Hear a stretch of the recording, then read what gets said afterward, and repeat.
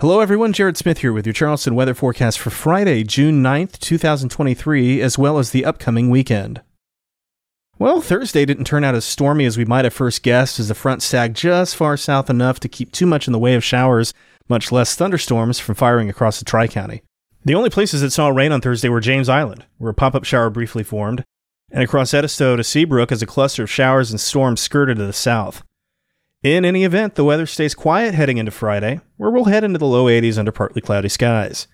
The north wind will keep temperatures a touch below normal for this point in the year, and humidity really won't be a major factor either. Now, Saturday is the warmest and sunniest day of the set, as temperatures head close to 90 in the afternoon after starting rather cool for this point in the year, with expected lows in the low 60s. So if you're looking for a beach day, that's the day. Winds will go a little more southerly as high pressure slips offshore late Saturday, and by Sunday, we'll be feeling the humidity a little bit more.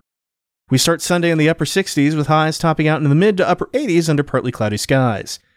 Scattered thunderstorms are possible in the afternoon and evening, but the better chances for rain arrive on Monday. And finally, we remain unlikely to feel any significant effects from smoke from the Canadian wildfires being transported south into the area. Air quality should be good, visibility should be good, and the most we'll likely notice is another day or two of that milky haze in the sky. And that was Charleston Weather Daily for June 9th, 2023. I'm Jared Smith. You can find Charleston weather forecasts online at chswx.com, on Twitter, Instagram, and Facebook at chswx, and in the Fediverse at chswx@chswx.social. Thanks for listening, and I'll talk to you tomorrow.